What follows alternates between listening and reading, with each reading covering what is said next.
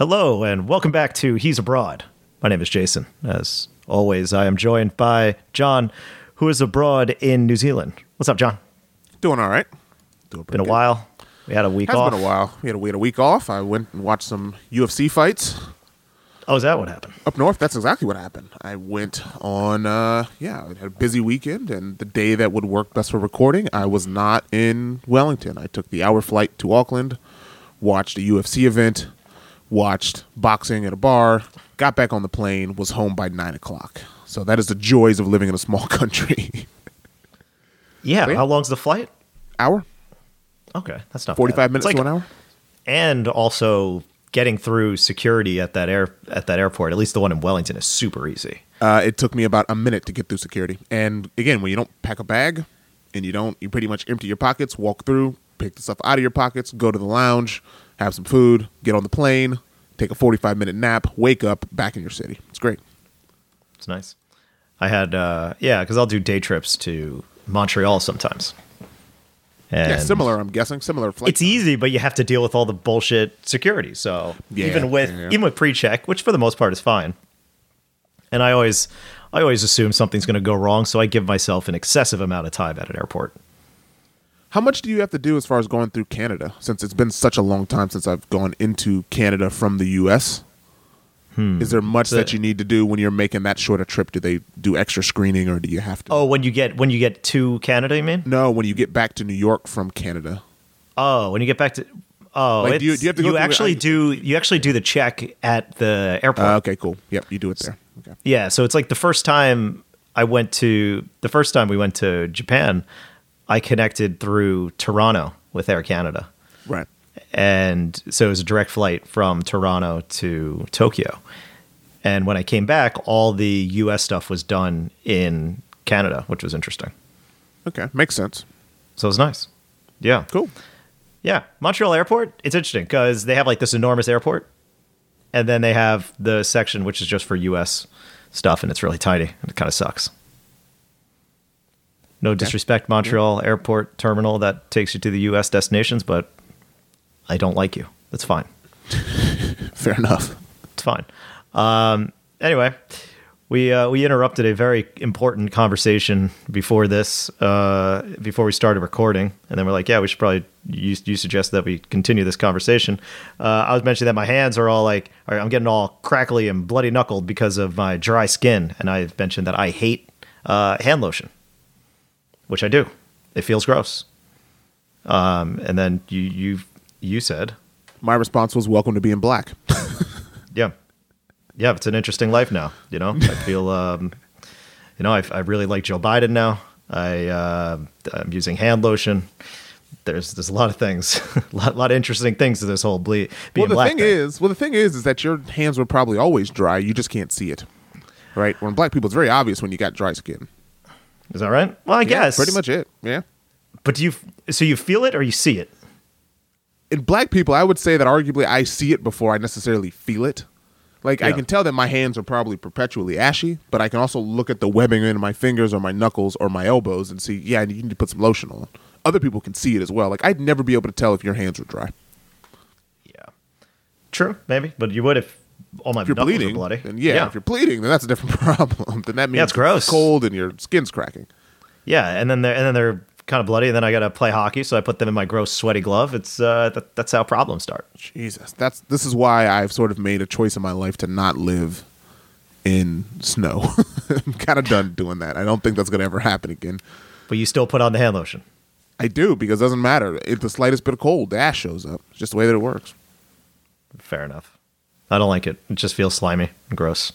I guess I'm not skilled enough in the ways. Plus, I don't have to do it all year. So even if I did do it through the winter, when I have the problems like this, when they come up, then you don't get used to it. Then you come back. Yeah, every morning you should be putting on some lotion, and you should work it into your skin. Like, you got to work it into the webbing of your fingers. You got to work it into some of these areas. That helps it not be as gross. But it is gross. I mean, as a kid, I hated putting on lotion because your hands would be all slippery afterwards. It's a little weird. Yeah. Yeah, it is weird. It does not feel good. It does not feel pleasant. But anyway, I did want to talk about something else before we got started and really got into it. I got jury duty on Monday. Nice. New York. Is this your first time having New York jury duty? Second time. I had Second it time. 5 years ago. And I think I remember this. I think we remember talking about this on the podcast. yeah, we probably did. And I was chosen to actually sit on the jury. It was about a dude who was playing a drum on the subway, and then he allegedly assaulted a dude and then tried to resist arrest.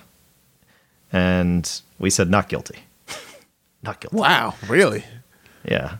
Well, look at it this way, man. Sometimes this guy, the guy who is being accused of this, he's like kind of this older kind of frail looking guy. And what threw off what kind of triggered my my bullshit alarm was that the cop who testified saying he was trying to resist arrest, and he said he was like how much he was struggling. I'm like, this cop was kind of buff. He was like, kind of big. I was like, this dude could easily restrain this guy.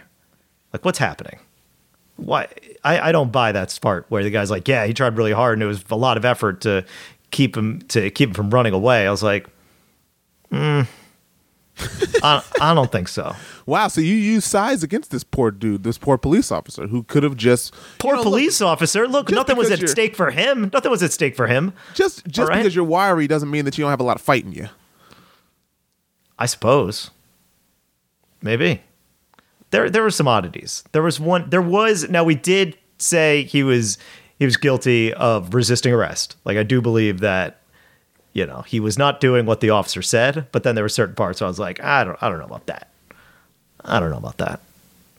And the kid's testimony, it looked like a young guy who had like this broken arm. Like, the whole thing started when there was an altercation between these two. Gotcha. Okay. Yeah. And then that also I was like, I don't know who's winning this fight, but there's something about it. I don't remember the details. It was 5 years ago. Yeah. But all I'm hoping is that this time I'm not chosen to be. Do you think that dude has been arrested since? The bucket guy. No, I'm sure he's doing great. This is just a one-off time thing, and that you made the right decision by putting a respectable, hardworking man back on the streets of New York. Well, yeah, it's hard. It's probably hard work to play that drum on the subway. On that bucket. Yeah. No, they said drum. It was like an drum. African. Yeah, they said like an African drum. Oh, so it's like a hand drum. Okay, I gotcha. And it was just funny. I remember. I still remember the prosecutor. And every time every time actually anybody tried to reference this guy playing the drum, and he was just there playing his drum on the subway.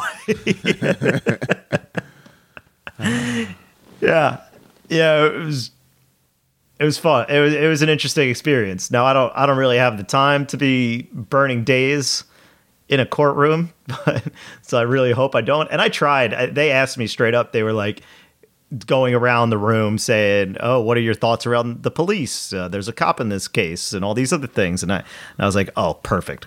I'm out of here. I'm out of here." Because they said to me, "What are your thoughts on the police?" And I said, "Well, my my brother-in-law is a cop. Isn't that bias? Isn't that enough for bias?" Should be. I mean, yeah, it wasn't. I got chosen. Brother-in-law, maybe not. Maybe he hates his brother-in-law. Who likes their brother-in-law? You got a bunch of lawyers looking around like, yeah, I don't like my brother-in-law. So it's very clear. Everybody in this room, we agree that nobody likes their brother-in-laws? Yeah, right, then cool. this guy's so he's good. Fine. So he's not biased, yeah. Yeah, so clearly he doesn't care. Yeah, the worst situation I can imagine is that you have... So when I did this, and I'm assuming it's the same process now, is there's 12 people chosen for the jury, or there were in this case, and then there was 2 alternate people. And when you're actually in the court case, like, you can't have your phones, you can't do anything like that. And when you're deliberating, you can't do that either. So you can't have any of those devices. But not only that, the 2 alternate people that are chosen have to sit in a room with themselves and also can't access phones, can't access anything. It's like they just have to sit in this room while everybody's talking about the case next to them. And all I remember is this guy who is leading us around, he gives them, he's like, you got to sit here. He's like, and, here's a pack of cards. Wow. Entertain yourself. Sitting there playing solitaire. Yeah, it's like, how many times can you play Go Fish? Yeah. But if you get the fact that you can't have it, you said that they can't have a phone, right? No. Yeah, so that's what sucks. Like, otherwise, can they not give you a phone with just a bunch of games on it and no internet? Like, that's what I would do. That's what I was wondering. Here's a Switch. There's a bunch of games on there. There's no internet, but sit here and play Legend of Zelda. Forget that. How about just saying, like, why can't you bring in a Game Boy? There's no internet connection on those things. Yeah. Or a bunch of those old Tiger Effects games. You know what I mean? I just don't understand why they can't just do a court-issued game device. Put an Atari console in there. Play some Pong. Just something, right? Yeah. More than a pack of cards. I'll work. I'll tell you what. I'll work on it. I'll work on a court initiative. While I'm there, I'll try to ask some people, look, you realize how bored people are here. But here's the thing. Before, when I was there, I recall, and after talking to people, so I'm not feeling like I'm crazy, you first go into this big pool, and I thought you were able to use your phone and kind of do whatever you want while you're waiting to get into the actual courtroom. And looking at the rules, I don't think you could do that anymore. So it's very unfortunate, and I'm hoping I'm wrong about that, but we'll see. I'll have more to report on my jury duty adventures in the coming weeks. Cool. So as always, if anybody has anything to say following previous podcasts, I'll follow up and I'll read it. And also, real quick, just so I can say this, right? A lot of people apparently didn't listen to the Fun National podcast, the closer of Where to Find This podcast. So if you've got friends or people who... Oh, you didn't do it? Ahead. Did you not do it? We put one up. We did put one up, yeah. Yeah, you should probably put another one up because many people have asked me, hey, so when are you starting your podcast again? And it's like, well, all right. We're 6 episodes in. I'll check. So I'll check it out. if you're listening to this thing and you know other people who used to listen to this thing, just tell them where to find it. Yep. Help them out. Help them out. And if you don't, just so you know, John just tell and people podcast about is it. over here. Just tell them. Just tell anybody about it. If you're sitting on the subway listening to this, just turn to that person next to you and say, be like, hey, you know that long list of podcasts that you don't already listen to? Let me give you another one to add to the list. Well, here's what you do. You turn to somebody reading a book. You say, stop reading that book. Listen to this podcast. Smack the book out of their hand. Yeah. Or if you see someone of these crazy people with playing a game and the audio is connected to the device, but it's some game where they don't actually have to pay attention, like they're playing Pokemon and they're listening to the audio of Pokemon. It's like, hey, you're tired of hearing that battle music. Why don't you listen to this? Get us out there. Yeah. Get us out there. And look, you know what? If you get us out there, I've been thinking about this since we've got such great imaging here. Mm-hmm. We've got great imaging. Start making some stickers because stickers are all the craze right now. And I'm down with my face on a sticker. You want to sticker bomb some people? Maybe. We'll see how it goes. Okay. All right. We'll be with the Rockstar logos all over the city. Yeah, just our 2 faces. Just our heads. Yeah, it'd be great. All right, here we go. So I got some feedback from Arlen. Of course, this is not about snakes, although every time I see Greg now, he says no snakes. No snakes. And if you want to know what that's about, this is only episode 7. Go back and listen for yourself. Here we go. She says, your podcast convo on technology becoming obsolete over time, what people own, and books specifically. I have so much to add that you guys should think about / discuss. The main issue with digital media is that it isn't archival for all the reasons you and John were talking about here. Look, she almost made it sound like we made a good point. This is actually an ongoing debate in library science and academia because keeping so much data up to date requires a lot of paid labor that keeping physical print media and storage doesn't. If you are digitizing with the goal of eliminating the physical copy, then eventually a value is placed on that information when it comes time to update / transfer data. What do we prioritize updating, archiving, keeping available when we are an institution with limited resources? Obviously, this happens in physical libraries as well, but not to the same degree. That's issue number 1. I can see that. I can definitely. Let's talk about issue 1 real quick. I can agree with that because obviously within a physical space, there's only so much stuff that you can have. And if you can't have space for this, you then reevaluate and sort of move stuff from one physical location to the other. But when it's digital, I mean, yeah, a lot of people's digital lives are a mess. It's more messy than their own, than their physical stuff of you got too many clothes, you got too many books. Like a lot of people, they've got all sorts of data that they'll never use anything with, and they can't find it. It just sits in random places. So yeah, I agree with that. I see it. That's why the cloud, man. You don't have to worry about it. It's all there. It's all Cloud's in the cloud. messy though. Like what? Having someone clean that up and organize it is a job. That's a full-time job. Oh yeah. Look at somebody's desktop. Every time you look at somebody's computer screen, just see if you could have a glance at their desktop. Dude, don't look at the actual. Don't look at the actual icons on there. Like I'm not saying snoop at their data, but just look at the organization of the desktop. I've got a great story about shit. this. I've got a great story about this. My old department manager, she won't be named. When we used to have meetings and she would plug her laptop into a projector, every time I would audibly gasp at her desktop. It was literally every file on her computer was on her desktop, and they started to stack up. And because we use Macs, like you can actually start seeing it like cascade off of. Oh yeah, and the organization kind of sucks on a Mac, right? And you're just like, oh my god! You're like, no way! How do you find? And she's like, it's awful. And you're supposed to be like the manager of this thing, and it's just like your desktop is horrific. So yeah, I totally know what you mean. It's a scary sight to behold. Yeah, I've seen some stuff, and it's just a wall of stuff. Like if it gets to that point, what I will do, if I don't feel comfortable deleting anything, I'll just highlight here's a tip. Here's a tip you can use. Pro tip, don't know if it's a good one. What you do is you basically highlight everything, and you cut it and you paste it into a folder called desktop archive, and then you date it. That's it. You haven't lost anything, but wow, your desktop opens up. My desktop's always empty. There's nothing on it. Mine is not empty, but I don't have a lot of stuff. I think I have I have like 3 rows of icons. That's it. And I should probably remove some of them. Yeah, I don't have any icons on my desktop. I put it on the taskbar if it's important. At the bottom, like if it's applications, I put it on the taskbar. Yep. Otherwise, I save it into the correct folder, which is documents, or my documents folder is very organized. It's organized and it syncs to multiple clouds. So yeah, I manage my digital data. Yeah, I'll just have a folder for everything that it's relevant. The desktop is just where like random odds and ends go to die. Issue number 2. Yeah, that's really what the desktop should be used for. The desktop should be used for things that you really want quick access to, or like a temporary thing that you also want quick access to, but you're going to delete shortly thereafter or move to somewhere because you don't know where to put it yet. Sure. Issue number 2 is that streaming media actually isn't carbon neutral. And again, storing data uses a lot of energy. By the way, if you want to know where this came from, like why she's writing all this stuff, we had a conversation about this story about a guy finding a bunch of old Roman coins somewhere in Spain. I think that's what happened.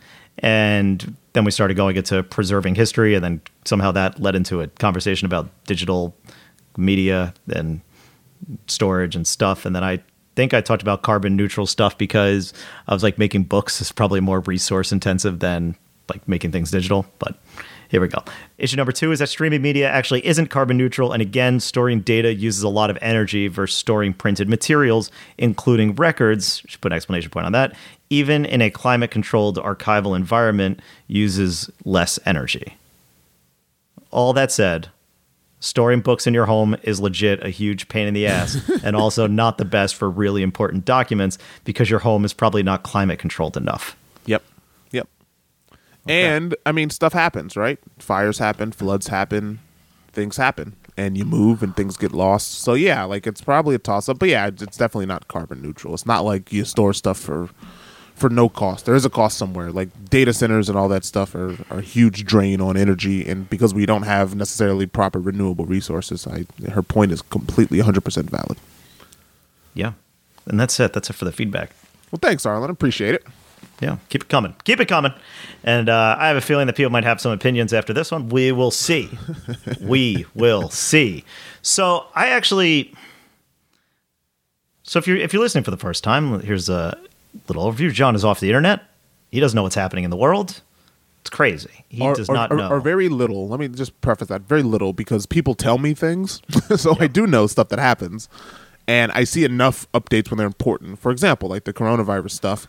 Yep. Our HR department sends out an email. So I know the happenings for coronavirus and where we are, and I see what the Ministry of Health in New Zealand thinks about this, and specifically the recent news, so I'm aware of it.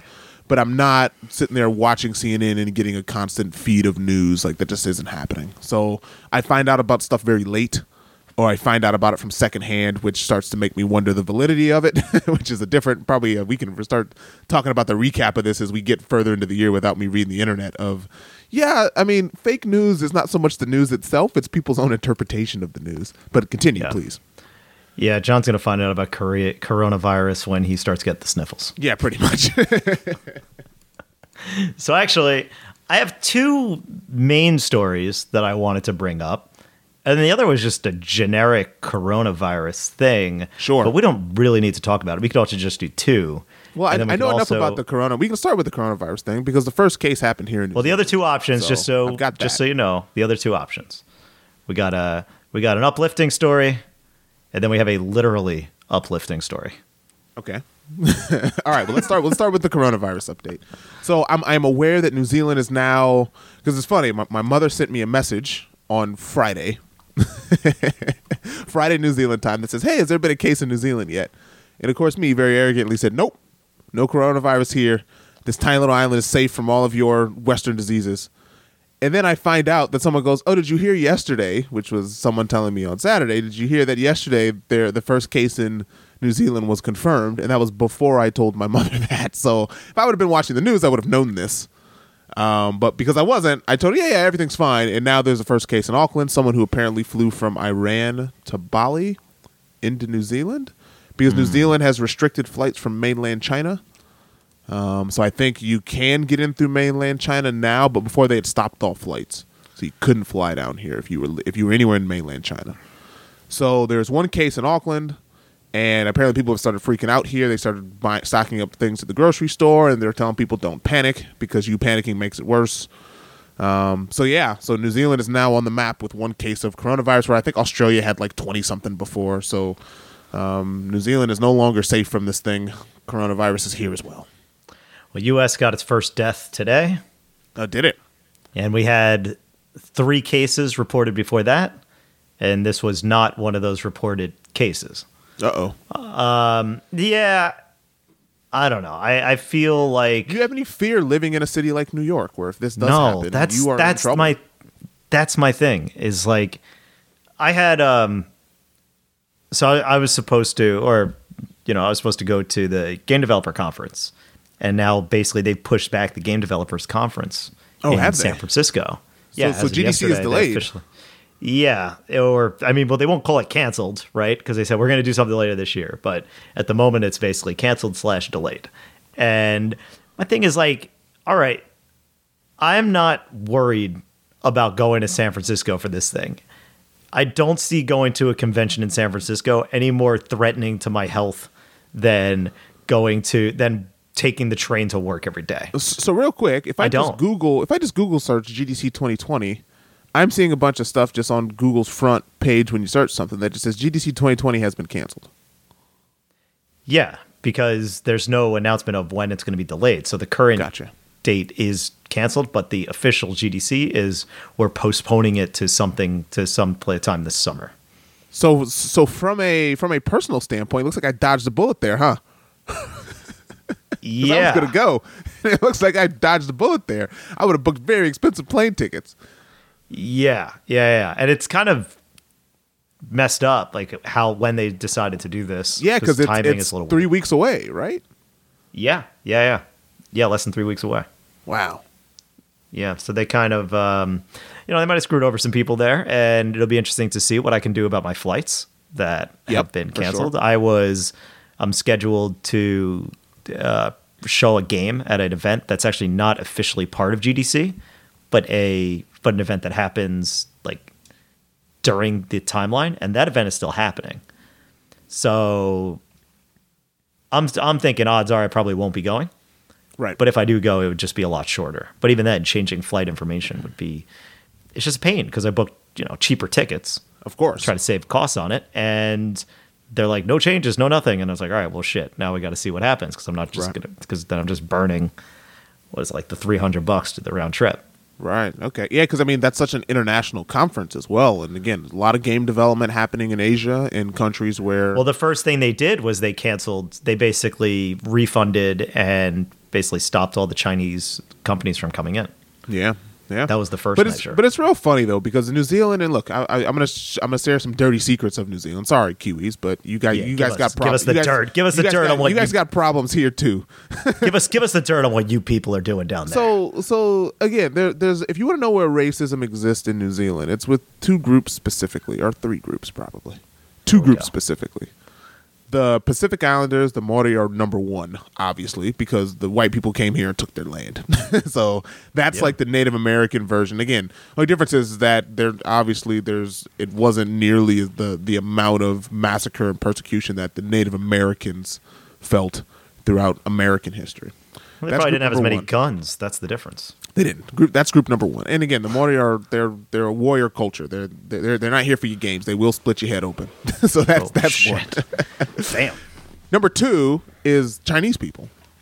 So because there's such an influx of Asians and specifically Chinese people coming into New Zealand, and a lot of it's about buying property, kids going to school here, and because New Zealand does so much trade with China, that, again, if you go to universities, there's always, at least when I used to read the news, there's always stories about like, oh, Chinese students come here, they go to university, and they all cheat because, they don't really want to be here. Their parents are here to say, hey, if you get a New Zealand education, it allows you to use the resources of this country. It's a place for us to store our money. It's a place, all the sort of stereotypes that you hear of Chinese families who are well off, of, hey, yeah, they just come to a place, they buy a bunch of land, they buy a bunch of stuff, they don't really care about the culture. And then, they send their kids to go to Western schools. And that's the only reason why they're here. They don't care about being Kiwis. They don't care. So that's sort of the xenophobia that you hear underlining there. And I would say that the third group is probably Indian people. So Indian people from India, because those are the two largest immigrant groups that come into New Zealand. It's Chinese people and it's Indian people. Yeah. So when stuff like this happens, of course, you get all this, see, this is why you should close the border. And you're hearing this from the old white racists. Because again, they're the same people as in the UK, same people in Australia, same people in the US. Old white people are just going to be old white people. That's just the way that it works. So they're sitting here complaining, saying, well, yeah, you got to stop flights coming in from China because all the Chinese people here and their cousins and their brothers and their sisters and their mothers, they're all going to give us coronavirus. So that's the first underlining rumbling that you start hearing. And so, yeah, it's that is the dirty secret of New Zealand is that, yeah, look, the old white people here are still old white people. Don't think that they're all kumbaya, we all live in peace. It's just they're not racist toward black people because there's not many black people here. It's hard to hate what you don't see. You might be the first wave. I might be. I might be. Give it time, people. It's all fun when the first guy comes walking around. Yeah. And then when it's like, oh, that's fun. And then all of a sudden. Yeah.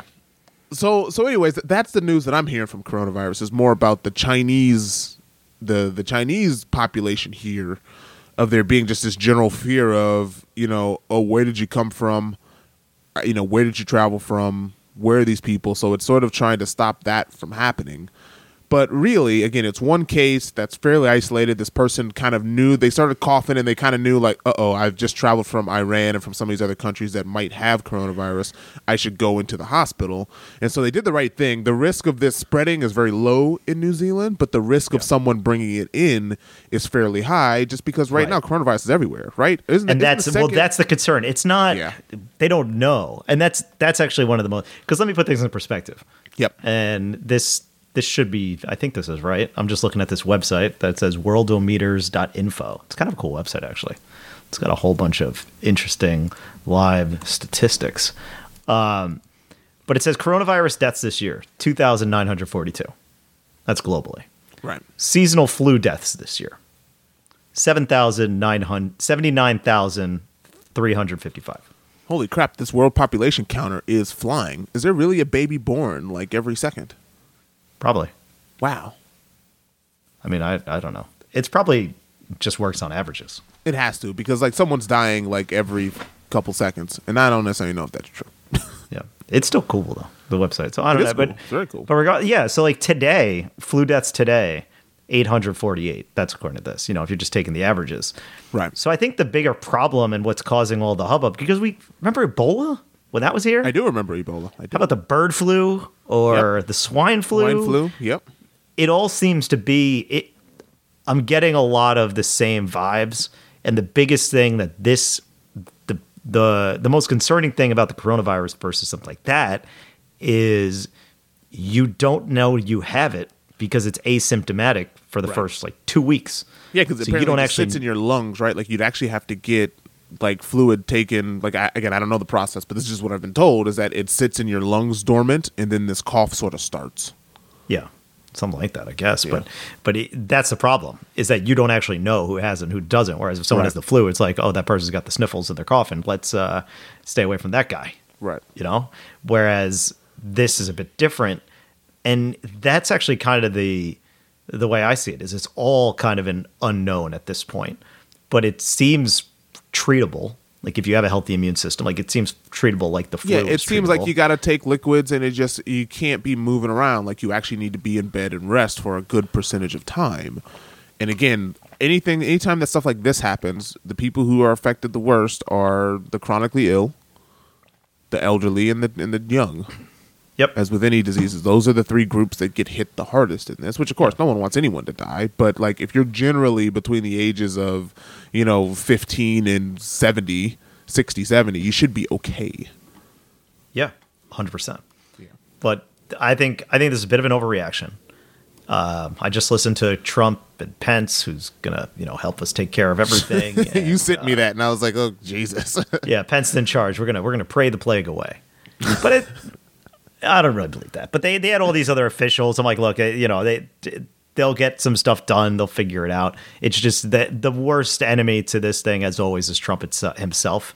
Just having to gloat about it. Like he had this thing where he was supposed to have a press conference addressing the coronavirus and the person who died today. And literally the first thing he started talking about was the Taliban and Iraq and Afghanistan. Oh, boy. Because of some agreement they made. And I was like, wait, what happened to the thing about, all right, cool. And then he's like, we have and everything's got to be why he's the best. So one of the quotes says, we have the fastest reaction, or the best reaction to this of anybody in modern history. It's like, that doesn't matter. The actual quote was he said something about it being a hoax, or like the Democrat hoax because of how they're politicizing this. And yeah, I don't think we need to politicize this. It doesn't. But when you're, trying to boost yourself up or trying to diminish it, because people are freaked out. And I think a big chunk of that is because of the media, the way they hype it up. Absolutely. Because if it was really a problem, then if this was if we were to react to the flu the same way we reacted to this, you'd probably stop a lot more flu deaths. But you see a lot more people with masks. I'm hearing secondhand. I mean, I hear stories on like this podcast I listen to about places that are dominantly Asian run or something. Like people are afraid to go there because, similar points to what you're talking about in New Zealand, because they think, oh, if you're Chinese, then you might have the coronavirus, or everything's about that. And it's just not. And not everybody has it. It's not prevalent yet. Will it spread? Yes. Yep. That's a fact. It will spread. It will get worse before it gets better. I think China's probably the worst, but they're also not the best equipped to handle this kind of thing, most likely. And again, that's just you just put two things together, which is a large population with not necessarily the most top of the line medical the way that you would expect in the US. But again, look at I've got an Italian friend who says that coronavirus has boomed in Italy. I don't know how true this is because I don't know the numbers, but again, that's Italy, right? So it's like it doesn't matter. Like it's not got nothing to do with you being Chinese. It's just the fact that there's a bunch of people who are very closely living together in one area. If this happened in New York City, it doesn't matter what color you are, you might catch this if you live, if you're taking the train every day with millions of people. But as Jason said, it's really just like, you got to do the normal things you would do during this time of year to try and stay healthy. And if you catch it, it's taking the appropriate steps and taking rest, taking time off of work, drinking fluids, all the stuff that you know how to do. But wash your hands. Wash your hands. Like, don't go to work. Regularly. If you're coughing and sneezing, don't go. You shouldn't be going to work anyways. But many people just ignore that stuff.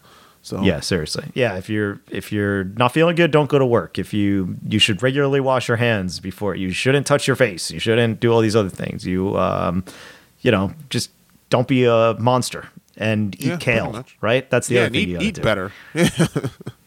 Eat kale and spinach. I eat spinach. I'm a spinach. That's my green of choice when I get my salads. I like kale if it's cooked right. If there's a little bit of raw kale. Raw kale's got a weird texture. I'm not on board. It does. Yeah, spinach. But if you cook it slightly with a little bit of oil, a little bit of other things around it, like a little bit of light dressing, you can make a pretty good kale salad.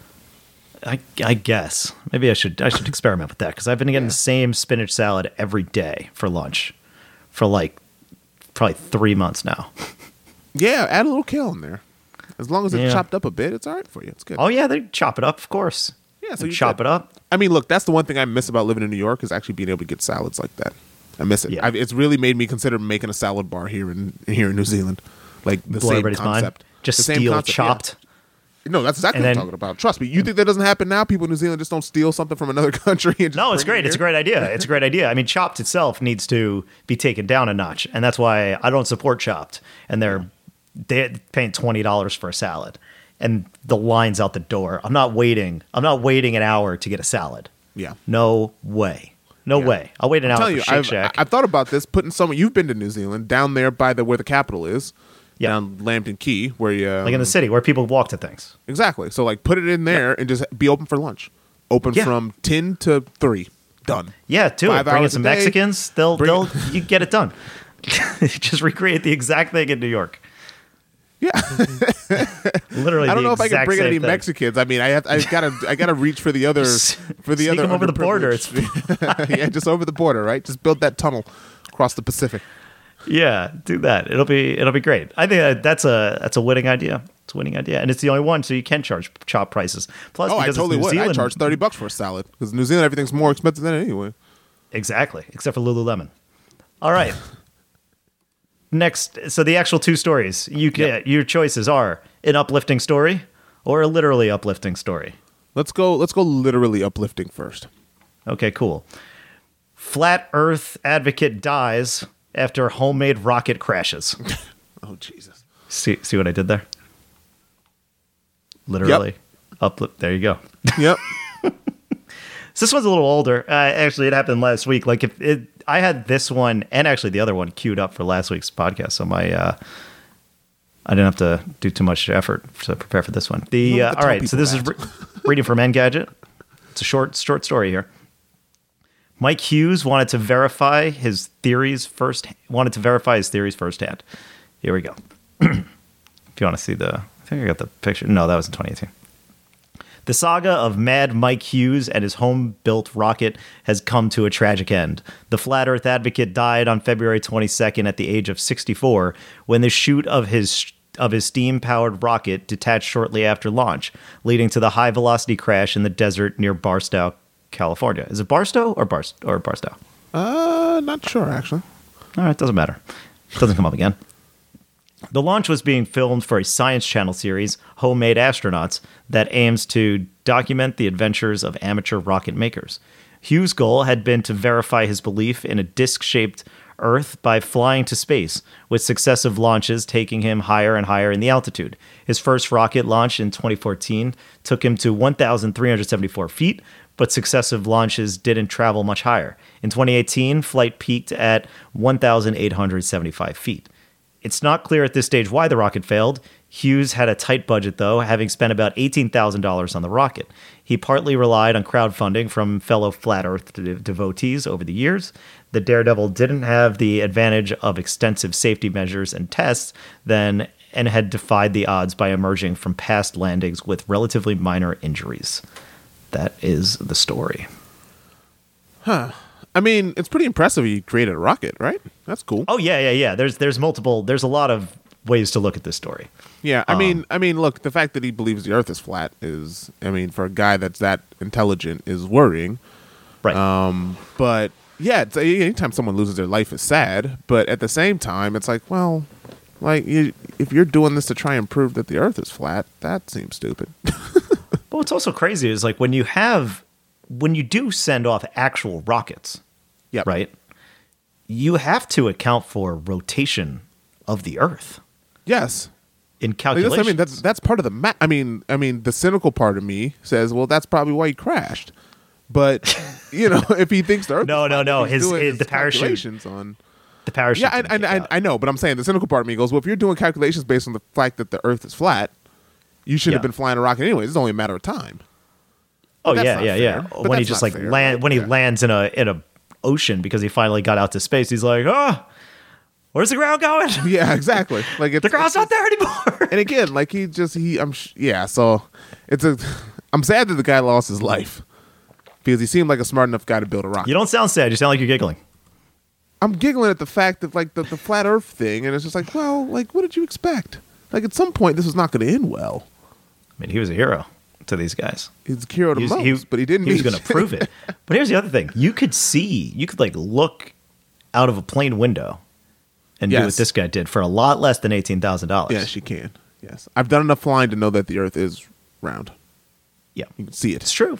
The Earth is round. The flat Earth thing is crazy, and part of the reason why I brought this up is so those guys are pretty rabid. So maybe we'll get some traction if they find out we're trash talking them.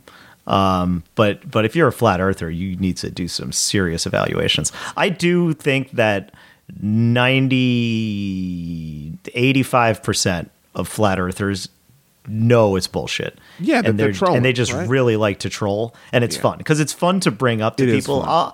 I'll bring it up to people as a joke, but I'm obviously talking shit when I bring it up. And if you are so defensive, then you just want to dig your heels in and see how far you can get with it. And it is fun because Well, you do just throw out all logic. I feel but- the same. I feel the same way about a lot of Trump supporters, to be honest. I really do Yeah. believe that a lot of Trump supporters just enjoy the trolling of it. But Sure. then eventually you get to the point where you're just willing to fight very hard for your troll. Where it's like you egg on the people who really believe it. I would say that probably 25% of Trump supporters are actually just trolls. They're trolls who want to see the world burn and just enjoy cracking jokes at the other side. I really do believe that they don't actually believe in anything that he says, but they're just like, I don't believe in any of this anyway, so I'm just going to troll the other side and watch them get upset. I'm going to make the social justice warriors lose their mind. Yeah, it's all about owning the libs. Yes. But if you really asked them like what they believe, and they brought up, so you'd be like, "You're totally liberal. You believe that the rest of us believe." But yeah, Maybe. Yeah, I don't know. It's unfortunate that the guy died. yep, The flat Earth community has lost one of its heroes. yep. And he will be missed. So rest in peace, Mad Mike Hughes. Hopefully you can, see from the stars, from the heavens, Yep. the truth. Hey, yeah, maybe when now that you're up there, you can see that. Oh God, it is just a big marble in the sky. Everything I thought was a lie. But yeah, if you think a conversation's getting stale and you just want to like throw people for a loop, just, try it, just dabble. And here's the fun thing. You don't need to know anything about what flat earthers really believe, because just like they do, you just need to make stuff up as you go. Yep. It's great. It's great. Like, well, what's at the end of the world?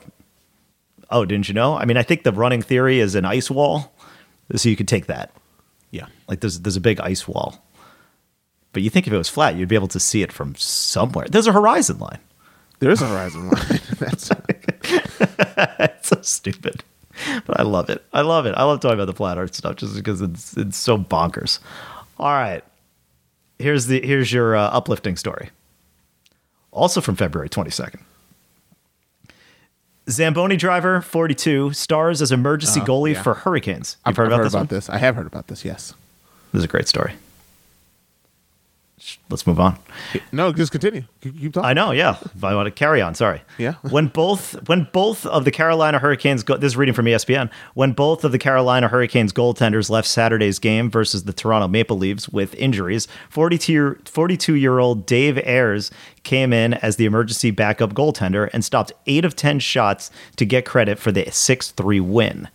Ayres allowed goals on the first 2 shots he faced before stopping the final 8 in succession. Quote, obviously, that second period was a little shaky, but I told the boys in the dressing room, once we come out for the third, I'll be settled down and ready to win this one, end quote, Ayres told the CBC Sports broadcast. Ayres, a Zamboni driver and arena maintenance worker for the Maple Leafs AHL affiliate, the Toronto Marlies, had been that seems like a really Canadian name. The Toronto Marlies, and has been the regular practice goaltender for the Marlies and has appeared at Maple Leaf practices and skill session this season. As the emergency goalie, he was available to either team if needed. Quote, it was awesome. I had the time of my life out there, Ayres told the Sportsnet broadcast after the game. After he was named the number 1 star, the crowd in Toronto gave him a loud ovation. That's also a very Canadian thing. Yeah. He did not play for Toronto. Toronto lost, and they gave this guy a very loud cheer for being the first star of the game. Yep. I've been on the ice. I've been on this ice many times without fans. Put fans in the mix, and it's a whole different game, obviously. But hey, once in a lifetime, I'll take it. Quote. End quote. That was all Ayres. Per NHL rules, Ayres was paid $500 for the game and was allowed to keep his game-worn jersey. He was greeted warmly by his teammates for a night upon entering the locker room after the game. Quote, I had no idea what was going. I had no idea I was going to get a shower before I got in the shower, Ayres said with a grin. I got one. End quote. Hurricanes coach Rod Brindamore said Ayers earned the team's admiration. Quote, "It's pretty special. I told the guys after the game, thank him because they just gave us an incredible memory." End quote. That was Brindamore. There was one line here where, I mean, this kind of keeps going on, all the other stuff. This happened in Chicago. Yep. This has happened before. 12 years ago. Yeah. Yep. It's happened before. But there was something where he said, here we go. This is the line I want to quote. So this is from Ayers. A quote, one of the guys, left wing Eric Halla, said to me, "Just have fun. We don't care if you let 10 goals in. And he said, that's what settled me down, and it was great." End quote. Yeah, because again, what I had actually heard him, he was making the rounds on ESPN radio. And he basically, that's where I heard it from. So he basically said on the first 30 shots, he let in 2 goals. And it's just like, you get to that point where you're just like, well, like, and that's why having a teammate come to you go, "Look, dude, it doesn't matter. It doesn't matter. You can let in 10 goals. Just have fun." Because at this point, it's the backup goalie. Like, at this point, it is what it is, right? Like, at this point, we're not supposed to win. We're not supposed to win at this point. Yeah, so it's just like, you know what? It's fine, dude. Like, don't worry about it. Like, you're not going to sit there and pound on the guy that's in the dressing room basically just waiting for something awful to happen. It's like, that's why he's there. Because he said basically most games, he doesn't do anything. He can't do anything. He said he had a kidney transplant before. And so, really? Yeah, I'm serious. Yeah. He had a kidney transplant. So they were sort of asking, like, "Hey, have you ever like been drinking during the game?" Like, again, you're not expecting to get in. Of just like, yeah, I had a couple of beers, had some hot dogs, some nachos. I'm just basically here to watch the game. And what are the chances that the worst thing is going to happen where 2 goalies are injured and they don't have another one? Because goalie is that one position in specifically hockey. I would say soccer is probably another one where it's not like with football, right? Like, you have quarterbacks, right? You have most likely 2 quarterbacks, and your emergency quarterback is another player on the team. It's like the wide receiver, right? Like the wide receiver who used to play quarterback in high school, who for the most part can snap the ball and throw it. You can probably do more running plays if you had both of your quarterbacks injured. It's like the one sport where you need to have, like, none of these guys can sit here and just put on goalie pads and play goalie. Like, they're just not, I'm not going to be able to take my fourth line center and put him in goalie gear. Like, that's just not how hockey works. So this guy's basically sitting there 99.9% of the time and not doing anything. So yeah, the fact that he basically got in there, lets in 2 goals, and you just have to go like, dude, don't worry about it. It's perfectly fine, man. You're not supposed to be in here anyway. So enjoy it, have fun. You're playing an NHL game. Enjoy it. This dude said he'd never played a professional league game until that moment. Yeah. So that's awesome. of no level. So he's basically just a really good goalie who sort of became a maintenance manager for arenas and Zamboni driver, and then just said, "Yeah, why not? I'm here anyways. I'll play backup.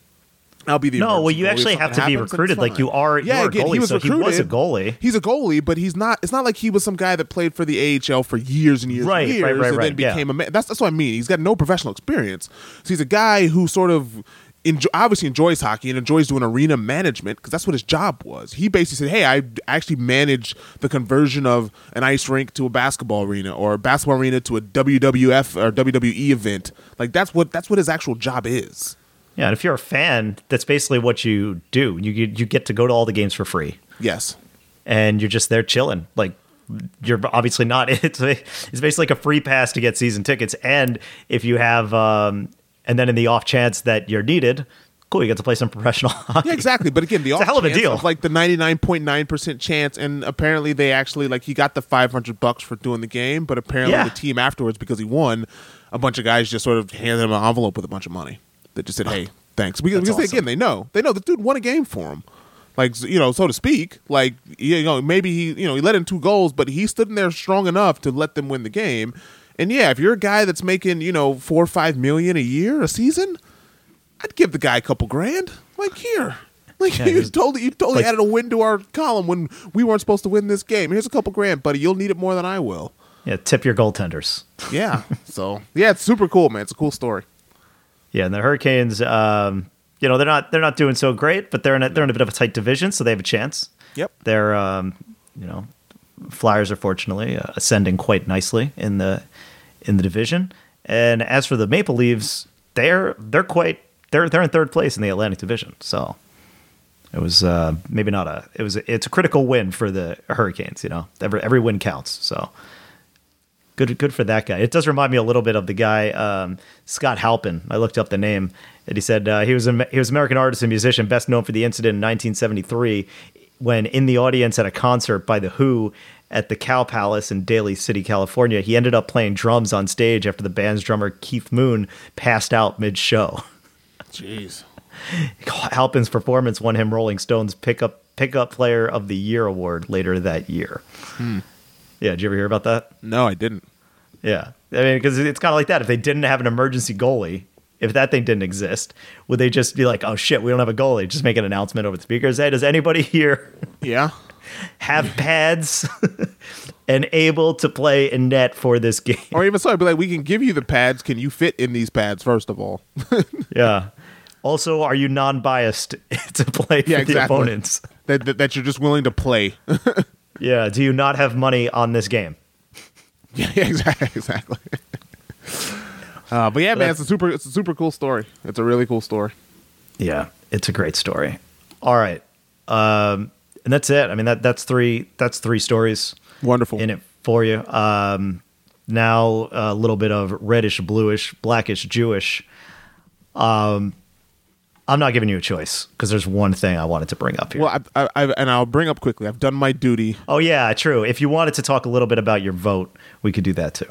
So I vote in the state of Arizona. Everyone's probably wondering, like, where did you live in New Zealand? Yeah, but I vote in the state of Arizona. Don't worry about it. It's fine. So long story short, up it up. I normally register as nothing, right? I consider myself an independent. I consider that I vote for the person that I think will give us the best chance at a better future.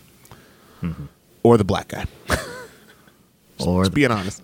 Just being honest. Fair enough. Well, that's what Larry Wilmore is hilarious in that regard because he's always like, look, I'm not gonna lie, I voted for and supported President Obama because he was the first black president. Yep, that's what I did. Everybody's too. like, you still support Obama? And he's like, is he still black? Then yeah, I still support him. That's exactly how I feel. It's like, yeah, if they're all pretty much kind of the same, I might as well vote for the black one. Okay, just being honest. That's how I feel. I don't necessarily know if Obama was a good president or not. All I know is that he was black and he enjoyed basketball. And he was cool.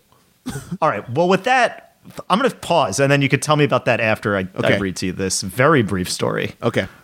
Because this is the only thing I wanted to discuss. Trump called first black president in history at White House Black History Month roundtable. It's really quick. I'm reading from Real Clear Politics, and I have a little bit more to add as an addendum to this when I dug a little deeper. Because, okay, President Trump, and it doesn't say here, he was flanked on his right was Diamond and Silk. All right. Oh, and Jesus. Now I don't know if we've talked about that on this podcast, but if you go back, not on Fun National Broad, it's on Fun National Podcast, definitely. John and I are big fans of Diamond and Silk. Trump's your president. Yeah. They sing a great song. You could buy the ringtone and you could buy like their face on any sort of thing you can imagine. It's great. So anyway, President Trump was told he is the first black president Thursday at a White House roundtable celebrating Black History Month featuring national conservative and Trump supporting African American personalities. Quote, Mr. President, I don't mean to interrupt, but I've got to say this because it's Black History Month. Man, you the first black president. End quote. And then, I'm going to move on. I'm going to skip telling you who said that because I didn't know it until yesterday. And then the next line's also great. Quote, still president of the United States? Absolutely. End quote, Diamond and Silk added. Now, who said that? It was former NFL safety Jack Brewer, a guest at the roundtable, told Trump. So that was the guy who said it. I don't even know who that is. I don't either. But as an avid NFL fan, I have no idea who Jack Brewer is. Yeah. So he has this picture, by the way, is something else. You get. Can I just like copy this image? Yeah. Look, this image. This is just from a story. I won't actually link to the story, but this picture of him in the White House with Diamond and Silk got his like holding onto his shoulder and like all these other people touching him. It's really interesting. Oh, but anyway, Jack. Wow. Here's a quote by Jack Brewer on Twitter. This is his last tweet. He made it yesterday. Being quote, African American, end quote, is determined by your lineage. Being black, in quotes, is determined by your willingness to serve and defend black people. That's all caps. And 2 exclamation points. Wow. Oh, boy. Yeah. I mean, look, Trump considers himself the defender. He said, what else you got to lose? You might as well vote for me. He hasn't been good so far. I mean, what's the difference? Vote for me. Yeah. So, look, I think those are the people who are just trying to find a lane. They're trying, because again, defending the other side, you get lost in a sea of other people. But with this, you stand out. I now know who Jack Brewer is. He's a dummy that called Trump the first black president. So he's found a lane. I didn't know who he was as an NFL safety, but I know him as first black president Trump. So, yeah, there you go. Oh man, I'm looking at the diamond and silk.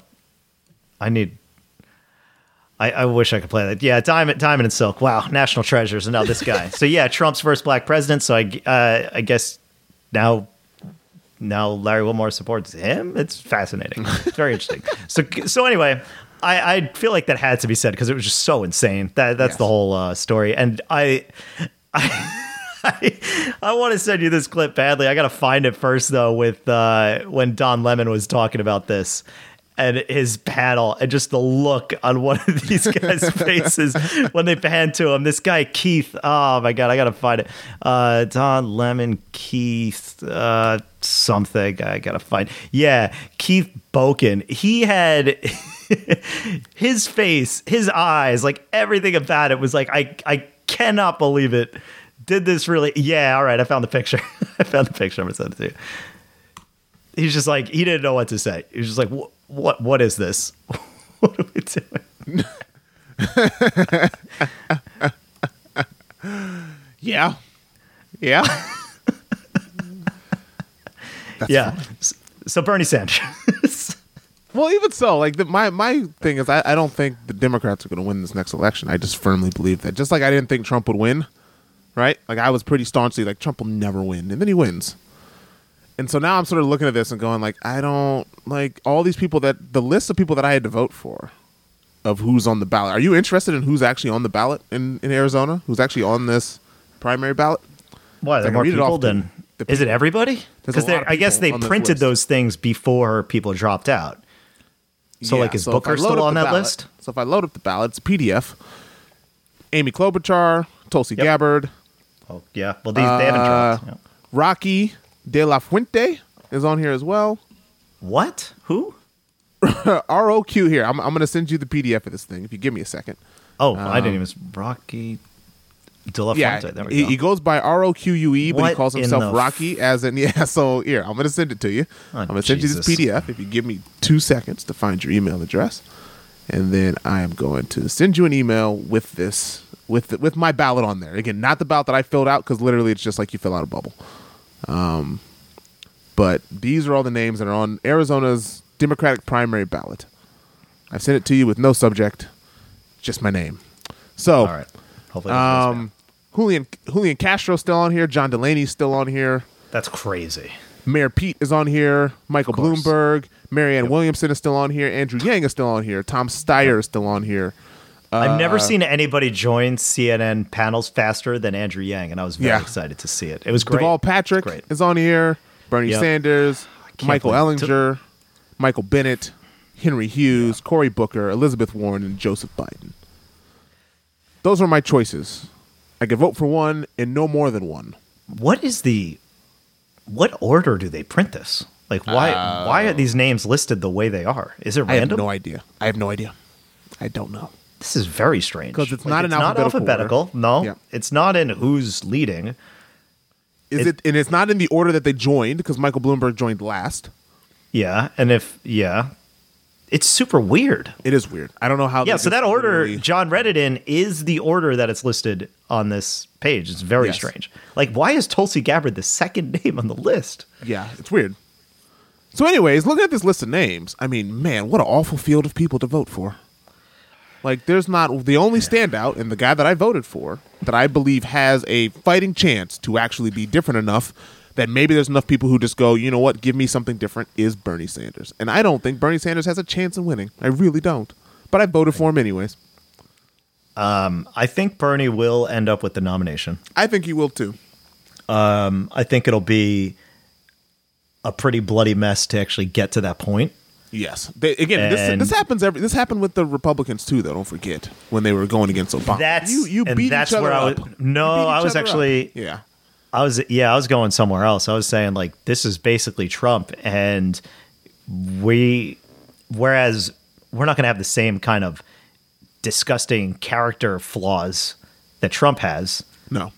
You are going to have some severe ideological flaws, and you are going to have to compromise and swallow that poison pill and vote if you don't want Trump. So you have to decide. And at the end of the day, it is a 50-50 decision because there's no confidence in a third party in winning. So that's the biggest problem. Again, for me, the safest choice, if you just want to go status quo, is to put Joe Biden in there. But I don't think that wins you anything. I think enough people look at that the same way they sort of looked at Hillary. And again, Hillary had personality issues that they didn't like. But I think people look at Joe Biden and go, this is more of the same. Right? And people just go, it's just more of the same. Stop putting the same people out there. Putting Bernie Sanders up there is someone different. Even though Bernie's been doing this for a long time, it's a different face from you're attached to the Clintons, you're attached to Obama. Like, it's just different. So it's a guy that sort of is out there to left field, even though I look at this, and if you look at around the world, Bernie Sanders is not left field. Bernie Sanders is he's more center than the rest of the world probably is, as far as like the rest of the Western world is like real Not liberals. really. Real There's liberals certain are not, weird... but Bernie Sanders still has enough American liberalism that you're just like, he's not that far left. He's far left compared to, Hillary Clinton and Joe Biden. He's not that far left compared to some of the other liberals in the rest of the world that aren't in Britain, obviously. True to an extent, but he is more left than them in those cases. And there is some weird stuff. Like the last debate was the first time he was really challenged. And it was kind of Pete that went after him. And he made a good point, which is like, okay, you want to get rid of private insurance. He's like, no country, even the ones that you've referenced, like Denmark, have gotten rid of private insurance. You can because I have private insurance in New Zealand. Right. Yeah, you've talked about it. Yeah, I've got. I also have public health care. Don't forget it. But I also have private insurance. So, like the thing that I like about Bernie is that he is an idealist, but an idealist for seemingly the greater good. Yes, and to compromise from that standpoint with the other far side of the political spectrum can lead to a better center versus if you started a bit further right. Right, but. He also, I'm not a fan of a lot of his supporters. They can be supporters a bit aggressive and annoying. There's a lot going on there. And he does have some views, and I just don't have confidence in his ability to execute. And it's also super weird that he's running for this ticket as a Democrat after he ran. He was an independent his whole political career. He was a Democrat to run in 2016. He then went back to being an independent, and then he went back to being a Democrat. So when you got guys like Michael Bloomberg running, they're like, he was a Republican. We don't have a real Democrat running. He isn't a real Democrat. It's like your front runner right there to your left is actually the one who's not a real Democrat. And you've been snoozing on this. And meanwhile, that's the guy who's going to run away with this. Because I don't know why you're trying to be so hands off, probably because of his followers. Because you got a 30% chunk of people that are like ride or die on Bernie, similar to Trump. Which is why if Trump lost, he probably would have ran again, and then you'd have the exact same situation. Yep. Now again, look, Michael Bloomberg. Again, I think he's got some really awful policies when he was mayor of New York. I do. As an African American, I think he did some really awful things, but. Mm-hmm. The reason why Michael Bloomberg can't win, because then it just pretty much proves that you can buy an election. It's like you can't let the guy win just because he is throwing so much money after this. That there's a part of joy of watching him burn his money. But also, if he actually does sort of get closer to winning, it then just proves that then you're just going to have literally anyone with a bunch of money just go, Jeff Bezos might as well be our president then, if that's the case. There's a little more to it than that, because Michael Bloomberg seems to be gaining ground, whereas Tom Steyer, he also entered this as a billionaire, and is spending a ton of money, and the closest he's going to come is like probably third place in South Carolina today. By the way, the South Carolina primary vote is happening today, and here's my biggest concern actually is that with Bernie as well, Trump and all the Republicans want Bernie to win. Yes, they do.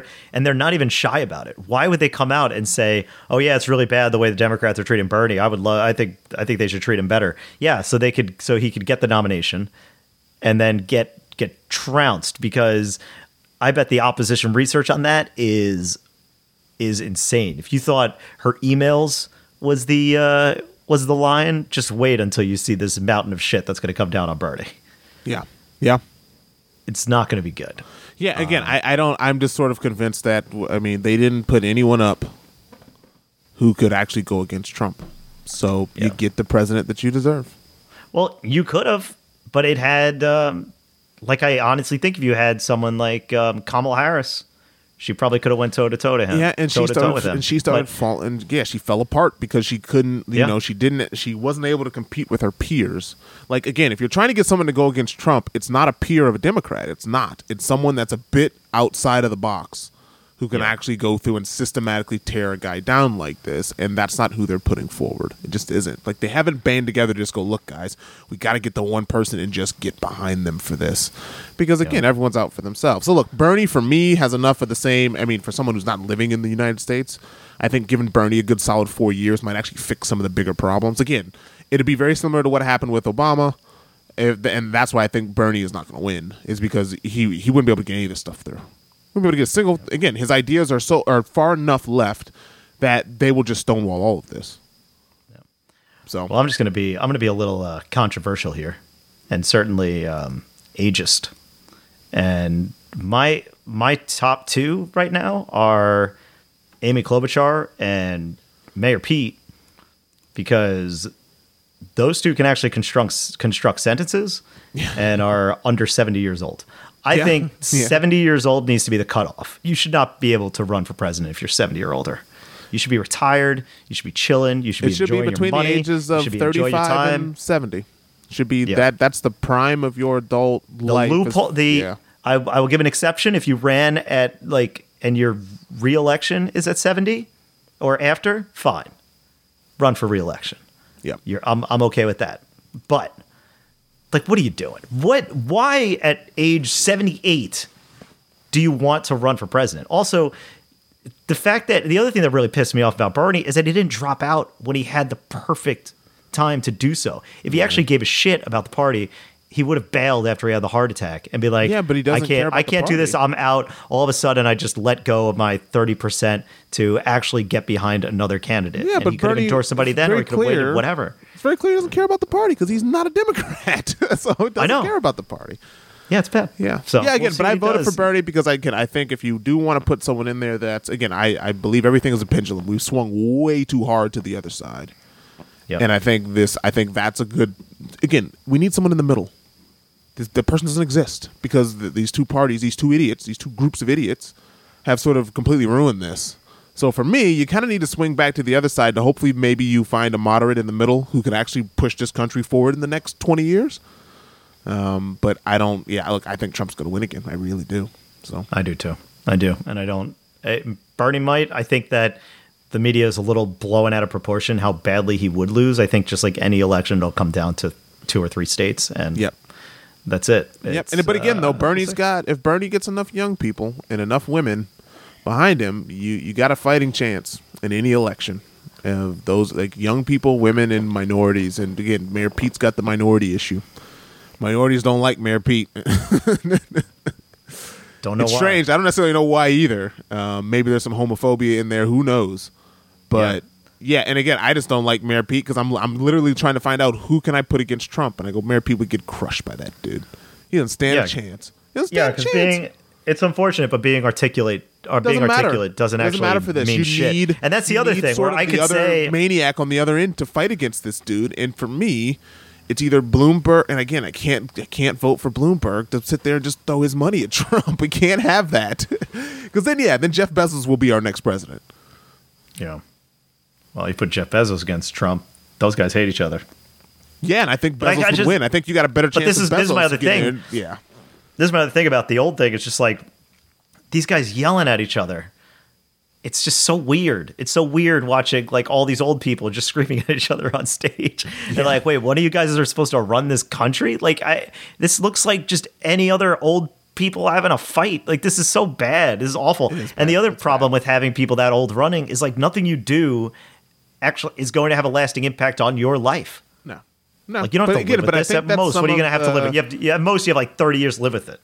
But the fact that Bernie, at least to me, seems to at least understand enough of the issues of the younger generation from an old person is endearing. As in him saying, like, I've been doing this a long time, and I see what the issues are. If it's a philosophical thing, that's what it is. He's looking at like this socialism as a philosophical thing, and he's always believed it. So yeah, he could steer the course. Like, you know exactly what you're going to get with Bernie, and that, for better or worse, that's what's going to happen. I think would he be better than Trump? 100%, because at least he's not just a dick. Like, he seems to be coming from a place of genuine good. But I also think that he doesn't really care. He's like, this is what it should be. So, you know, when people brought up his supporters, he just kind of brushed it off. He's like, oh, no one should be talking about that. No one should be made online. I think everybody should be nice, and that's all I have to say about that. Yeah. But again, I voted for him because he was the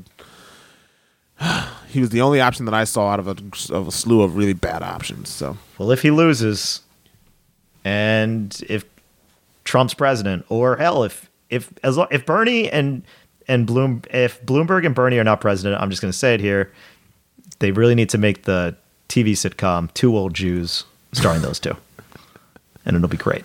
It'll be like The Odd Couple. One's a billionaire, one's a socialist, and yeah, they get into all these wacky adventures and situations.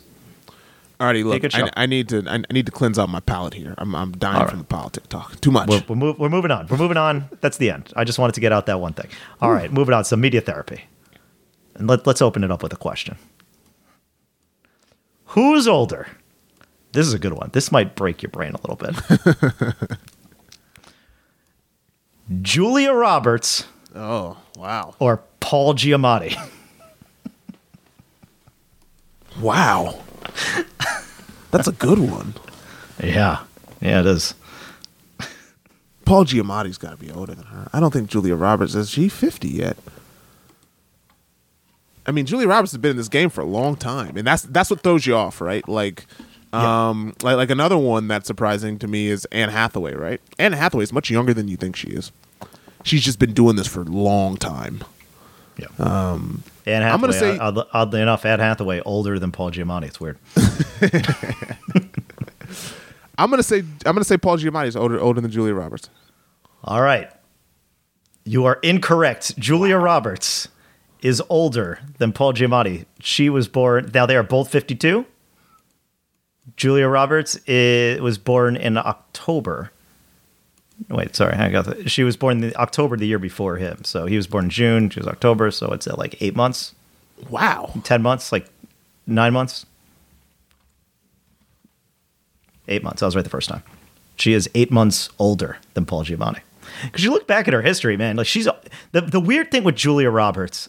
I've never pictured Julia Roberts as like that kind of young actress. Does that make sense? No, she's always just sort of been like, she's anywhere between late 20s and early 30s for her entire career, is the way I've seen it. Yeah, even then, like, even early on, you know, she always kind of had that more mature vibe, we'll call it. Well, I guess Mystic Pizza. I'm like looking back at her filmography here. Yeah, because she was 32 she was a kid there. At the time she was doing Pretty Woman. If she was born in 67. No, she was 22. Yeah. Around 22, 23. So that's what I mean. Like, she's just, yeah, like that's just, she's been doing this a long time as a leading woman in film. So it's not that she's just sort of been meddling around. But I mean, like, yeah, for her first movie, 1988, she was in her teens. She had to be.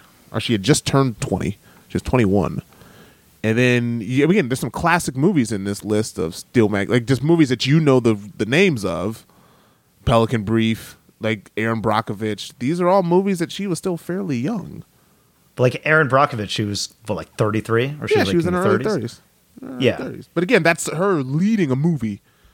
Like, right, but she also seemed to be I would have imagined her. Yeah, exactly. Exactly. And not like a bad 40s. No, I'm not just, saying it's again, bad. she's just always sort of been middle of the road there. She's which is always good for looked her. the same. Like she's always got to stay the course. Yeah, even now at 50, she looks like she did when she was in her mid-20s. So good for her. Yeah. It's crazy. It's wild. She was always, yeah. I always, Ocean's 11. That's where I always go to for that. But then again, anybody who has any part in Ocean's 11, I always go back to. Oh, from Ocean's 11, of course.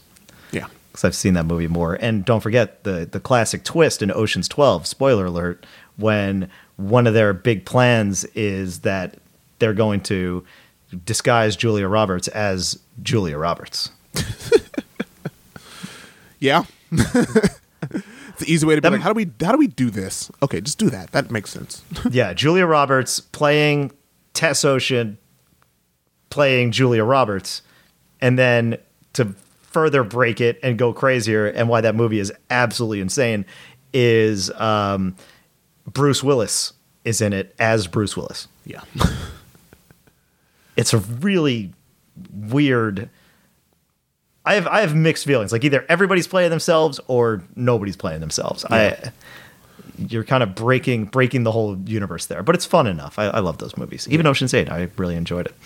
You see any movies? You playing any games? You said you're playing a little Children's of Morta? Yeah, it's all right. I watched this movie with Anne Hathaway. That was one of the worst things I've ever watched. Oh boy. It's on What was Netflix. it? It's got Ben Affleck in it. It's got Willem Dafoe in it. I don't remember the name of the movie. It was really bad. What? It was about let's look this up. the Contras in the 80s. Last Thing He Wanted is the name of this movie. I would suggest that you don't watch this. It was awful. It was The bad. last thing he wanted. Yes, that's the Oh. name of the movie. It was awful. Wow. This is 35% on 5% Rotten Tomatoes. Terrible. One of the worst things I've ever watched. It was bad. It was confusing. And I know a bit about that actual time in history with Reagan and Contras in Nicaragua and El Salvador and Costa Rica. And it's awful. It's a bad movie. This is wild. yeah. And with this cast, how long ago do you think this thing was really done? And they just sat on it to kind of bury it in the first 2 months of 2020. 'Cause it just came out. Yeah, I'm not sure. It's really bad. What else? I watched Jumanji Next Level. Oh, nice. I You didn't enjoyed see that it's updated, right? basically the same movie, just a little different, which I personally enjoyed because there's nothing wrong with the first one. I got more of what I liked in the first one. I got a little double switch in there. Everyone's playing different characters for a little while, and then they have the whole thing, spoiler alert, where everyone switches again back to their original characters. So that way Kevin Hart can just be Kevin Hart instead of Kevin Hart playing Donald Glover or Danny Glover. I it was do great. love Kevin Hart playing Danny Great. Glover. It's great. He to me was fantastic. like Jack Black last movie was like the unexpected, like, okay, this is really funny. This time it was Kevin Hart because The Rock. It's fine. The Rock's still The Rock. He, as hard as he tries to be, as he tried to be Danny DeVito, he just isn't. But but Kevin Hart playing Danny Glover was hilarious. It was very funny. It was perfect. It was absolutely perfect. They need to do like a Looper movie with Kevin Hart and Danny Glover. So I watched that, and then look, I've got a dirty secret here. Uh-oh. Do you remember on this podcast where we talked about 90 Day Fiance? Right? We talked about the Yeah. Russian woman. Yep. So I've become hooked on this show. Oh no! I have turned through multiple seasons of this show since Oh January. God! No, this is fucked up. Stop! Stop! It's more amazing the more that you watch it because there's worse people than Anfisa. There's worse. This is what happens. This is what happens when you stop, then you cut out social media, you cut out the news, and you try to look for other forms of entertainment that are not actually, at least there's some Now, to be information to mine. Here, you're trying to fill the void and you're filling it with garbage. To be fair, it's the only reality show that I watch. The only one. Uh-huh.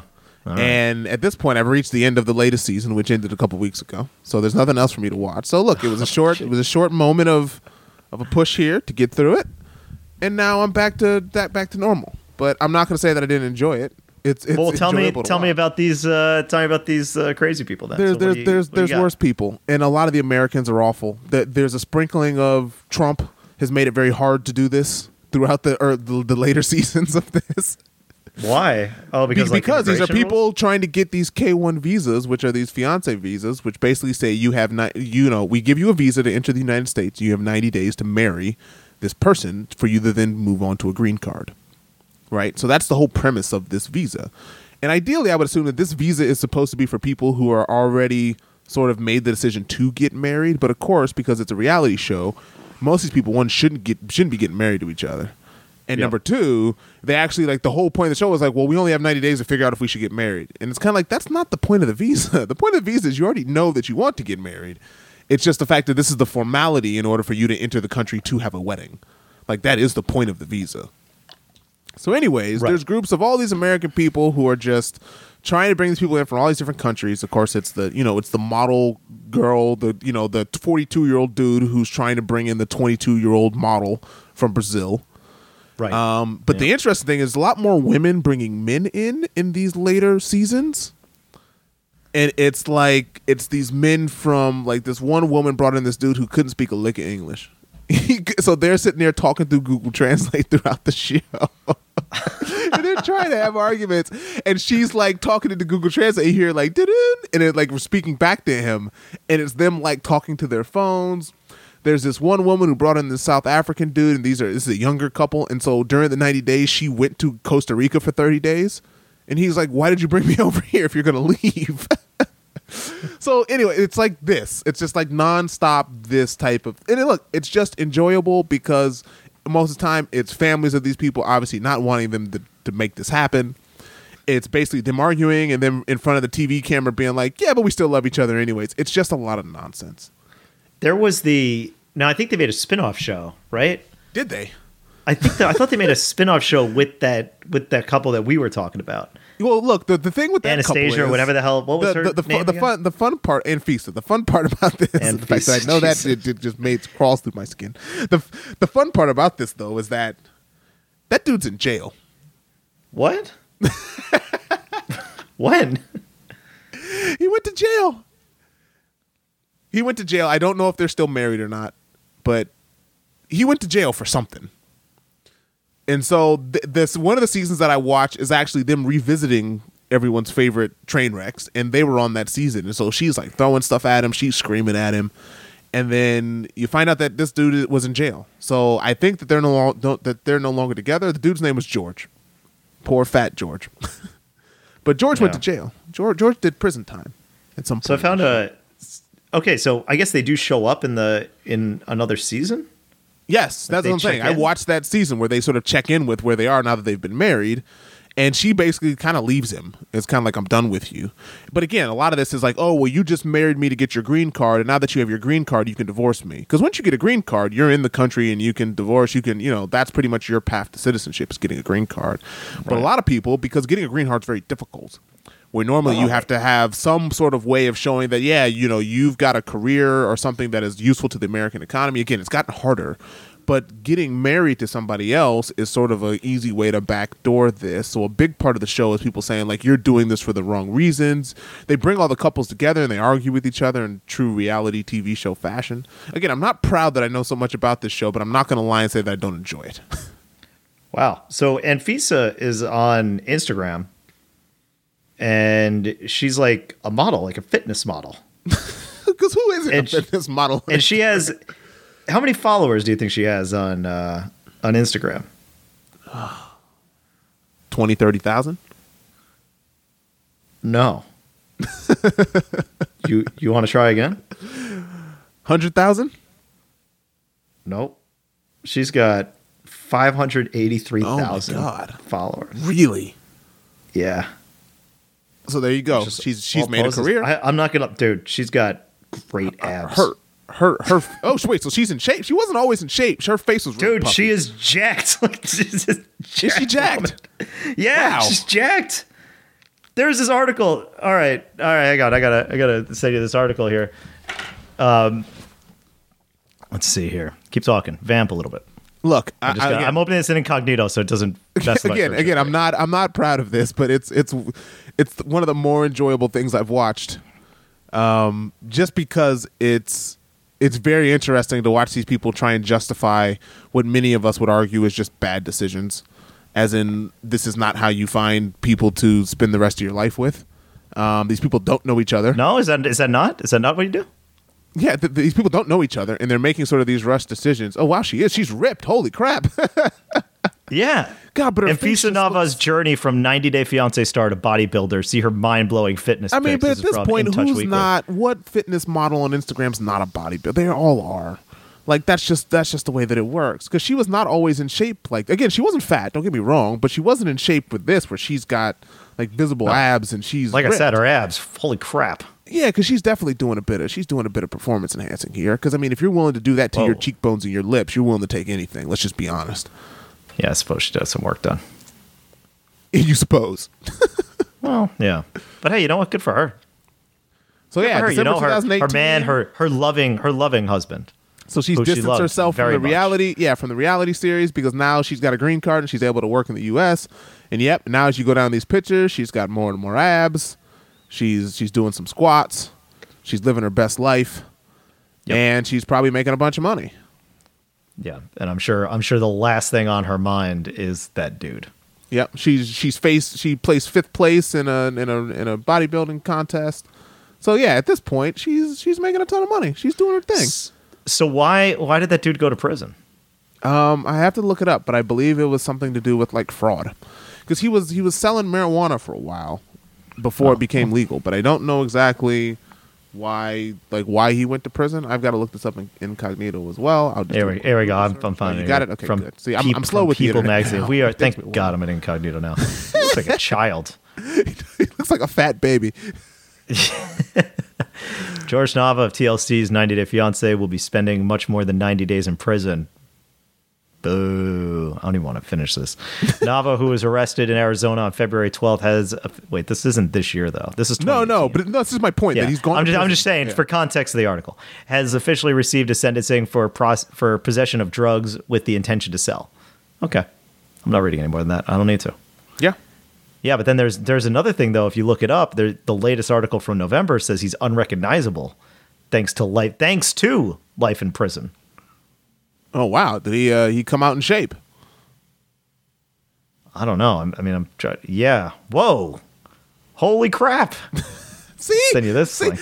How do you not get into the nonsense of this? Easy. I don't look for it. I didn't look for it either. It just kind of showed up. I mean, he got tan. He got tan. His jaw got square. Oh wow, he looks like might- He might be the man that Antifa's originally always wanted. Yeah. oh, this show is such a mess. It's a mess. It's a mess of a show. It's still very fun to watch. So I'm not gonna lie, it's very fun to watch.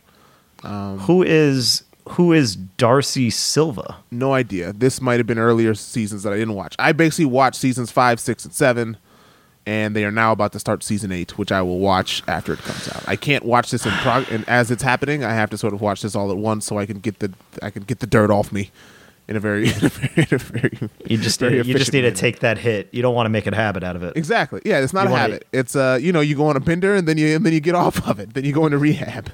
Oh my God, is Alice watching this stuff with you? Of course. I was really hoping it was just you. Oh no! Get away! She hates it. Get away! I need my me time. Give me. Daddy needs his drugs. Give me my drugs. No. This is perpetual. This is encouraged. This is not because there's other reality shows that she watches that I refuse to watch. There's shows on Netflix about people who can't see each other. Oh, The and they get Circle. married. There's also trust me. This is a huge genre. So I'm not People alone love in The watching Circle. this. I've heard about The Circle that you're And talking again, about. I'm not watching The Circle. She watched it. I'm not going to watch that mess. Okay. Not interested. This is it. You pick your vice, and I you picked stick my with one it. show, and it's this one. This is the one show that I openly tell people I watch. I'm not watching Bachelor, Bachelorette. I'm not watching Survivor. I'm not watching any other reality shows other than this one. Chopped. Not watching Chopped. The cooking shows are fine. It's just whatever. Like I'm not watching. I'm good. Like it's just this one. It's this one because the ridiculousness is so hilarious. Like there was a guy on this season that he starts off with saying, "Yeah, I'm a single father," so you start to you start to have empathy for him. Yeah. And then it comes out that he's got 5 kids from 4 different women. Well, he's a single father. So like, he's like, he's it like, oh, I'm a single tracks. father. One And of, you're like, okay, so one of that's those doing good. things And you is find out not he's wrong. yeah. Neither of those things are wrong. Yeah, he's not a single father. He's also kind of absent from other kids' lives. So, but anyways, He didn't say he's a single father of one kid. He just said he's a single father, which, based on what you just said, is true. Which is true.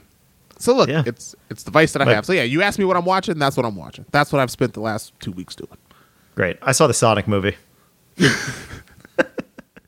It's got 64% on Rotten Tomatoes. It's not bad. That's the thing. That movie, for everything that's happened previously, for the premise, for the lineage of video game movies, that movie should be a piece of shit. I mean, it's got Jim Carrey playing Dr. Robotnik. Like, I mean, this movie should be awful. No, that is the best decision they ever made, because as a Jim Carrey, here's where the movie's at its best. As a Jim Carrey throwback movie. You know, if you just want to track this as a more kid-friendly The Mask or Ace Ventura, if you just want to see goofy Jim Carrey like he used to be, then this movie will do it for you, because he is great. He is in his element in this movie. So who plays the voice of Sonic? I don't know. It doesn't matter. Wait, it was Sonic. It was just him, right? It was like a real thing? It's real. Yeah, it's really Sonic. Yeah, they just called Sonic from the game and... They just gave him a haircut. Yeah, well, they got that stand-in for the first trailer. Okay, it's the dude from Parks and Recreation. That dude. Okay, that's interesting. I would have not guessed that he was. I would not guess that he was the voice of Sonic. If you would have gave me 100 guesses, I would have not picked him. Yeah, it was a fun movie. I didn't hate it. It was a good time. I don't think you need to go out of your way to see it, but if it's on the plane, you just want to kill an hour and a half. Yeah, I like a movie that's short, when it's fun. On the plane. Yeah.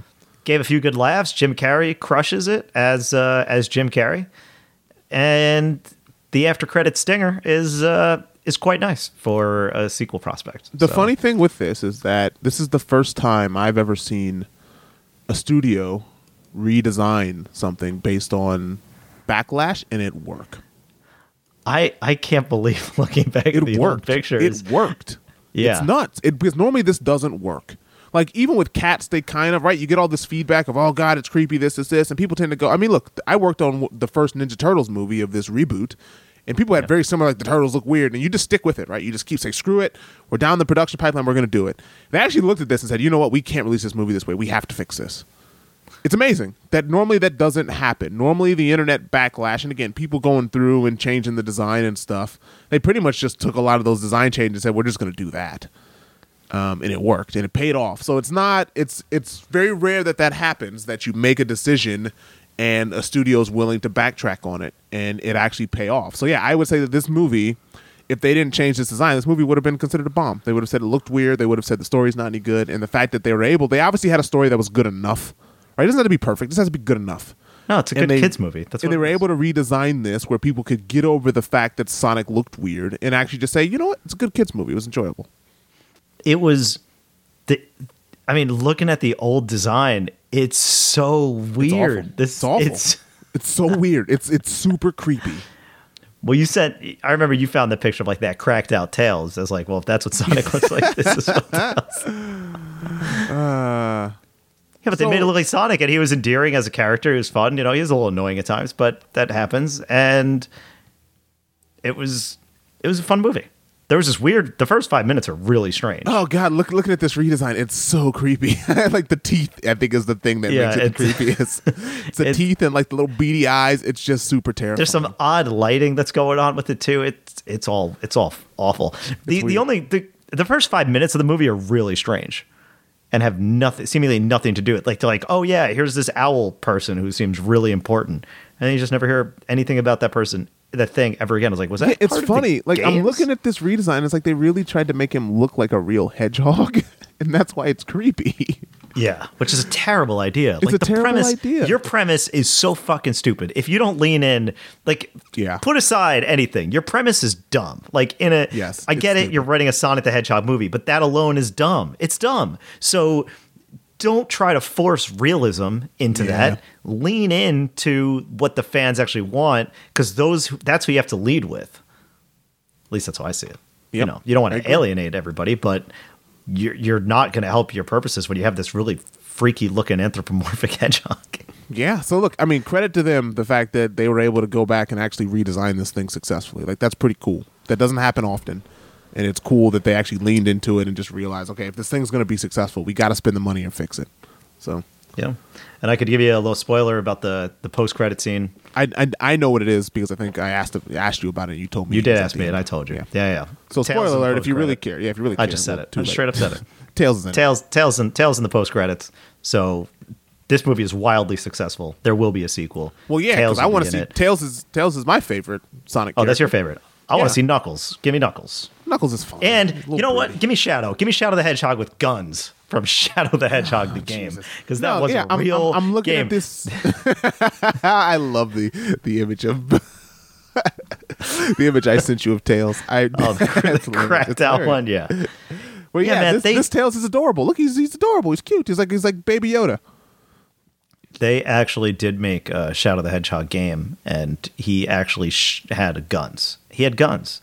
Even on the box art, it was him holding a gun. I think I remember playing that game, by the way. They still make Sonic games, like, frequently. 3D, 2D. If you want a good Sonic game, we can end on this. Like, if you actually do want a Sonic fix, Sonic Mania is actually a great game. And it's the best. It's probably the best Sonic game, full stop. Yeah, Tails is adorable. It's great. Look at this image. He's great. So yeah, I'm down for that. Oh, the one in the post credits. Yeah, it's adorable. Yeah, they did good work. And imagine if that was always the plan, what would it actually look like, that cracked out version? Also, be very careful when searching for Sonic the Hedgehog stuff on the internet. Really? Yeah, you could get some weird stuff. Oh, wow. Okay. Well, I mean, Sonic's been around long enough, sure. I'm saying the furry community is very, they're passionate. Very passionate. And I'm not saying that Sonic is like the root of it, but it's an empowering franchise, I'll say. Yeah. It's been around for a long time. It's been around for a long time. Yes, it has. So, well, anyway, I have nothing else to talk about. That's it. Let's end this thing. That's it. We're wrapping it up. If you haven't reviewed this podcast on iTunes, you made it this far, so clearly you like it, or you just were out of reach of a button to change the channel, or you don't have an Alexa or some other smart device in your home to tell it to stop. Don't worry, we'll be done soon enough if you're in that camp. But if you're not and you enjoy it and you haven't reviewed us on iTunes, please do so, or any other service where you can. But I believe iTunes is the only one that really matters. And check out our website, Financial not Financial Podcast. Wow. That's the old one. Don't go there. It was bound to happen eventually. I mean, you can go there if you want to and listen to 200 and some odd episodes of the old one. I mean, not going to stop you doing that. It's still you go to he'sabroad.com. You can find links to everything there. Twitter at He's Abroad, Facebook.com. He's Abroad is somewhere. And that's it. This podcast is over.